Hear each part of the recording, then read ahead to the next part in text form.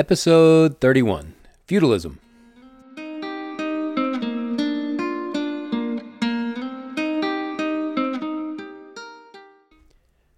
Hi, my name is Clayton Mills. Welcome to A Short Walk Through Our Long History, a podcast where we look at the events of history and we try to see how those events shaped our modern world.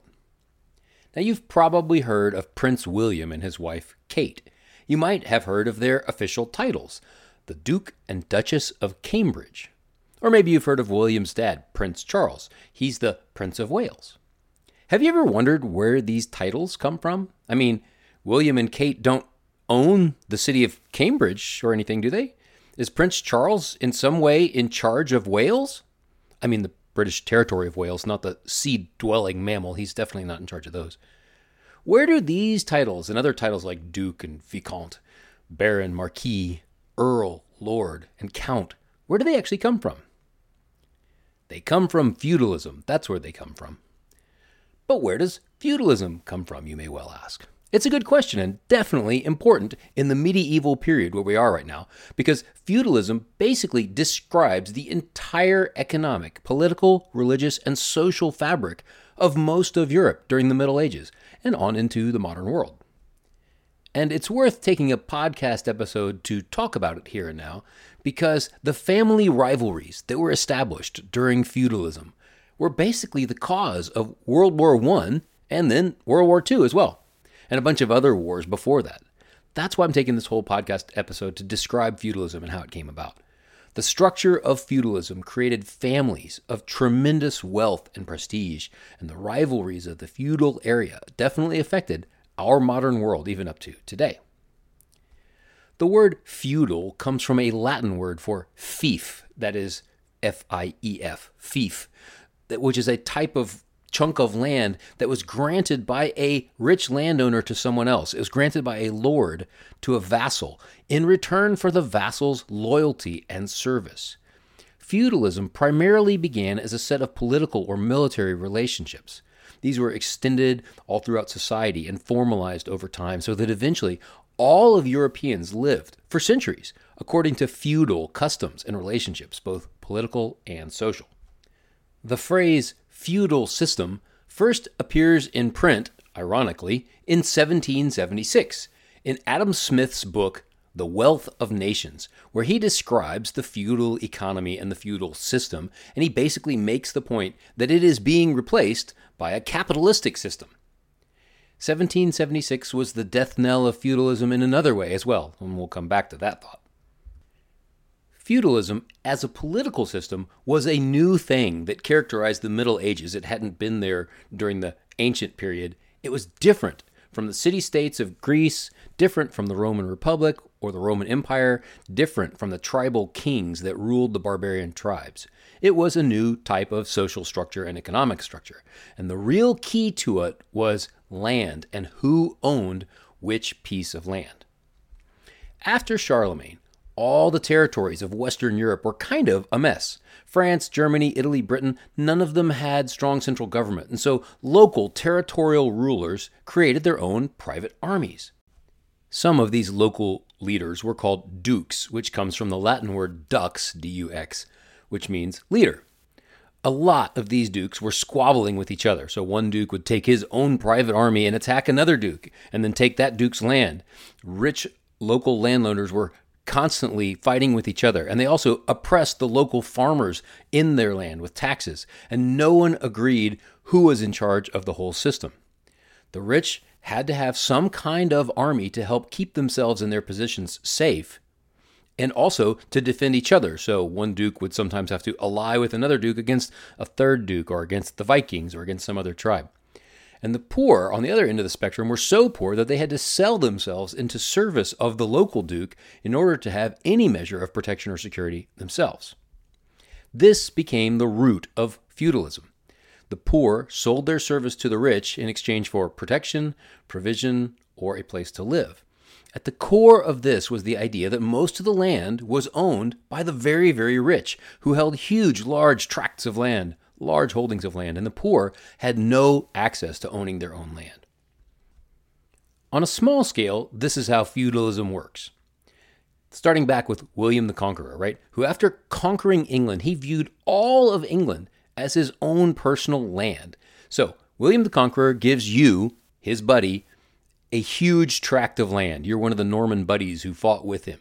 In return, though, you have to swear your allegiance to him, and you have to agree to provide William with some troops from time to time and pay taxes to him, right? Because you still have to fight off the Vikings. You still have to have a standing army. The Vikings are still out there, and they're still a problem. So you agree, you kneel before William, and now you're a duke. You're the duke, let's just say, of the area that William has given you, which was in northeast England, the area that we now call Yorkshire. So now you are the Duke of Yorkshire. So you ride up to Yorkshire with your friends, and you find out that Yorkshire is actually really, really large. In fact, it's way too big for you to manage the whole place effectively by yourself. So you take some of your buddies, or perhaps your second son or a nephew or something, and you give them one of the sort of far distant parts of your land and say, you're in charge of that, right? You have to watch over that land for me because it's too far away. In return, they have to swear loyalty to you, like you did to the king. So now your buddy is the Earl of South Yorkshire, and he has to pay you taxes. And if you call all of your earls together for a council, they all have to come to your castle or manor or whatever big house you live in and be there for your council. The earls have to pay you taxes, and they have to provide soldiers if someone is attacking the general territory of Yorkshire. So if the Scots come riding down from Scotland, raiding their way through Yorkshire, all of the earls will ride out together with all of their men to defend the Duke and the whole territory of Yorkshire. That's a set of military and political and social relationships. And if a huge army of Vikings threatens all of England, the king can summon all the dukes and tell them to provide men and horses to defend England against the Vikings. And so the dukes call all their earls, everybody brings their men together, and they ride off together to go meet the king and fight the Vikings. It's a kind of a mutual self-defense system that's built on family relationships and hereditary inheritance of titles and land. And so when you, the Duke of Yorkshire, eventually get old and die, your eldest son will inherit the title and the land. The system is very hierarchical. That is, it's very clear who ranks higher than you and lower than you. And this system created a very hierarchical society overall, not just the nobles who owned the land, but everybody was part of this social ranking system. It was pretty rigid, too. People from the upper classes did not mingle much with the people from the lower classes, and there wasn't much social mobility either. You were basically stuck in the class you were born in. Occasionally someone would, marry someone from a higher class, and then they would be part of that higher class. Think Elizabeth Bennet here. Another way to rise in class would be to be a soldier for a lord, and if you served well, you might be rewarded with land or a title. Think about Game of Thrones as an example, right? House Bolton and House Frey were supposed to be loyal to House Stark, which was supposed to be loyal to the king. In response to their loyalty, they were given land, and that's how they got these houses, right? In Game of Thrones, though, the supposed to be loyal was an important plot point. And yes, the last 2 seasons of the TV show were bloody awful, and so don't go watch any of it. Its ending is so bad, it really ruins the entire series and makes it all completely unwatchable. But they did get right the bit about how the lords granted land to other lords in exchange for service. So Game of Thrones was depicting a feudal society in the way the society was structured socially. Now, feudalism affected economics too. The peasants lived on land that was owned by the lord. They didn't own their own land, the peasants. The lord owned it. Whether that lord was a duke or an earl or some minor baron, whatever, the peasants did not own their own land. The peasants had to pay taxes to the lord and sometimes have to pay rent for the house that they were living in, as well as providing labor, produce from the things that they farmed, and they also sometimes had to provide men to be in the army of that particular lord. All the things that grew or lived on the lord's land, whether it's produce like wheat growing or sheep or something like that, they're technically the lords, and the peasants got to keep some of those things they grew for themselves, but the peasants usually didn't own much of anything. They rented their home, which is of course owned by the lord, so they had to pay him rent either in the form of produce, labor, or military service. The peasants, who are also called serfs, were little more than agricultural slaves, and in some European societies, the serfs were considered to be part of the land. If you sold someone 500 acres of land, you sold them the 500 serfs that lived on that land as well. The serfs had very few rights, and they were often treated very badly by the nobility. This abuse is the core of the Robin Hood story, a group of peasants who took over the forest of Nottingham and basically lived in rebellion against the Lord of Nottingham, who also happened to be titled the Sheriff of Nottingham. It's a story of a peasant rebellion at some level. But besides the lords and the serfs, there were other classes, including the clergy, knights, and merchants. The church had its own hierarchy, and it fit in nicely with the feudal hierarchy. The archbishop of a place, like the Archbishop of Canterbury, for example, was something like a duke, about that same level in society, below the king, but pretty high up in society. A bishop was sort of like an earl, and on down through the church hierarchy.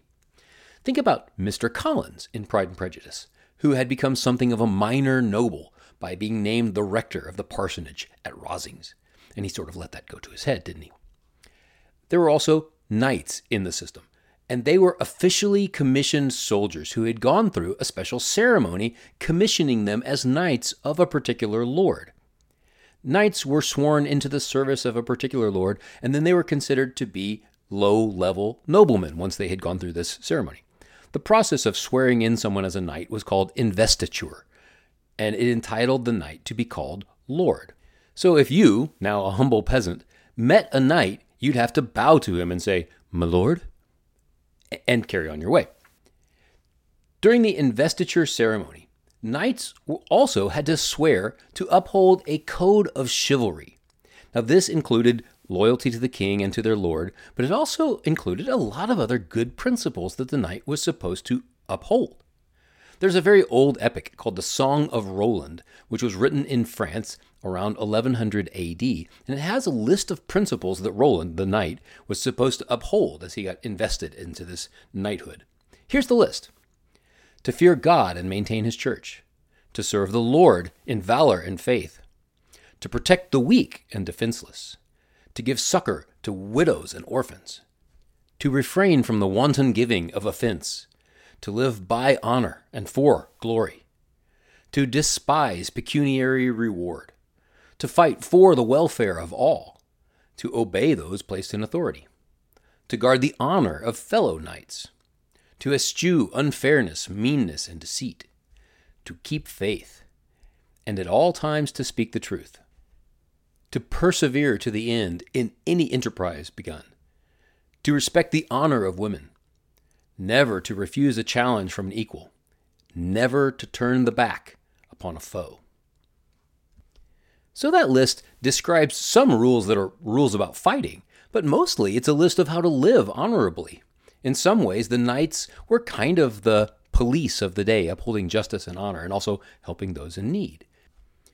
It's a pretty good code of conduct, honestly, that maybe we should consider imposing upon our modern-day politicians and public servants, or on all of us, podcasters included. One of the things we are lacking today in this world is a set of principles like this that people choose to live by. Plus, it'd be nice to have that cool ceremony where they make you a knight. They still do that ceremony today at times where the noble taps the commoner on the shoulder with a sword, thus investing them as a minor noble themselves. Only certain higher nobles have the right to invest someone as a new noble. Nowadays, the ceremony is more used to reward famous people for being famous than it is for actually investing people to be actual knights. So people like Elton John, Richard Harris, or even Angelina Jolie have been knighted. I'm guessing that nowadays they don't have these people swear to abide by the code of chivalry. Today, I think it's more of a ceremony welcoming those people into the oligarchy and saying something like, okay, you're no longer a commoner, you're one of us now, the elite. It's not really a noble knight thing anymore anyway, that's for sure. It's kind of the opposite, in fact. Okay, back to feudalism. In addition to knights, there were also merchants. Most of the merchant class lived in the larger towns or cities. In the larger towns, people could actually buy and sell houses. So in a sense, they were sort of removed from the core of feudalism. If you were a successful silversmith, for example, you could perhaps buy your own house in the town rather than having to rent from the lord. The merchants in the towns and cities began to grow wealthier, especially in the big cities like London, Paris, and other big cities in Europe. And eventually, many of them accumulated enough wealth to buy up their own land and perhaps sometimes their own titles. there were also a lot of poor people in the cities. One of the hallmarks of feudalism was a pretty dramatic wealth gap. The majority of the people were very, very poor, and the few at the top, controlling nearly all the land, wealth, and means of production, they were very rich. The rich were very rich, the poor were very poor, and there was not a lot of middle class in between them. Though the growing merchant class did begin to change this, and in fact, the migration of a great deal of the wealth of England and other parts of Europe from the nobility to the merchant class, especially during the Industrial Age, began to undo feudalism. The colonists in America also had a hand in undoing feudalism because they set up a non-feudal society in the northern colonies, though they did set up feudal colonies somewhat in the southern colonies. But all of the colonists were notoriously without titles. There was no Duke of South Carolina, for example. Some of the original land was indeed granted as feudal land grants to certain people to go start a colony, but the colonists who moved over there and lived there created a society that was much more based on merchant success than it was based on hereditary titles. You remember that I said earlier that 1776 was the death knell of feudalism? Well, one way of understanding the American Revolution is to see it as a struggle between Great Britain, who was trying to treat the colonies as feudal lands, still owned by the crown, and thus the colonists owed them homage and taxes. But meanwhile, the colonists themselves saw themselves as free merchants, and the colonial land was theirs, not the king's, and thus they were entitled to be treated as free men, as merchants, and given representation in the House of Commons. But the government of Great Britain saw it differently and refused to treat them as free or equal. As it says in the American Declaration of Independence, "But when a long train of abuses and usurpations, pursuing invariably the same object, evinces a design to reduce them under absolute despotism, it is their right, it is their duty, to throw off such government and to provide new guards for their future security." Well, the colonists did exactly this. The colonists saw the actions of the British government as being a long train of abuses, trying to enforce a type of despotism wherein the people of the colonies had no rights for themselves and had no representation in the government. The people were totally subject to the abuse of the government without recourse. So this led to the American Revolution. The American Revolution led to changes in Great Britain, and more dramatically, it led to the French Revolution, which was a pretty violent, bloody reaction in itself against feudalism and the feudal society and structure of France. So was the Soviet Revolution of 1917 and various other revolutions in between. Old feudal societies that had come now to be dominated by big, wealthy cities threw off the social structure of feudalism that was dominated by the families that owned the land in the countryside. The power structure of feudalism just did not work in the industrial age, which was dominated by the wealth of merchants and capitalists. The industrial age was better suited to a system of free men and free markets than it was to a system of feudalism. It's interesting to note today the similarities in the United States to the way it was at the time of the colonial revolution, as a central federal government has begun to unilaterally remove the rights and the sovereignty of each state. And another similarity, it seems increasingly clear, that it's not the people in public office that are actually making the decisions. It seems clear that there are people behind the puppets. This is similar to feudal times in the sense that there was a king and a king's court, but it was often really the wealthy landowners, the wealthy families, the dukes and the earls and the rest, who really held the power in the medieval system. When we get to the Magna Carta in England, we'll see these landowners banding together, basically to just tell the king what to do. And in some ways, our system today is very similar. There are wealthy people behind the scenes who pull the strings of the people that we see as politicians on television. I saw a comment once that modern politicians should all wear uniforms like a race car driver so that we could tell from all the different company logos on the shirts and on the pants which big company sponsors which politician. Joe Biden, brought to you by Pfizer Pharmaceuticals and our ongoing research into Alzheimer's and other forms of dementia. It may be that the ongoing social upheaval in the West is another example of the medieval feudal struggle between the extremely wealthy families at the top of the social economic structure and the rest of us. It's the lords versus the peasants all over again. Next episode, we'll take a look at a complex and often misunderstood part of the early Middle Ages as we journey with a few worthy knights and we head into the Crusades.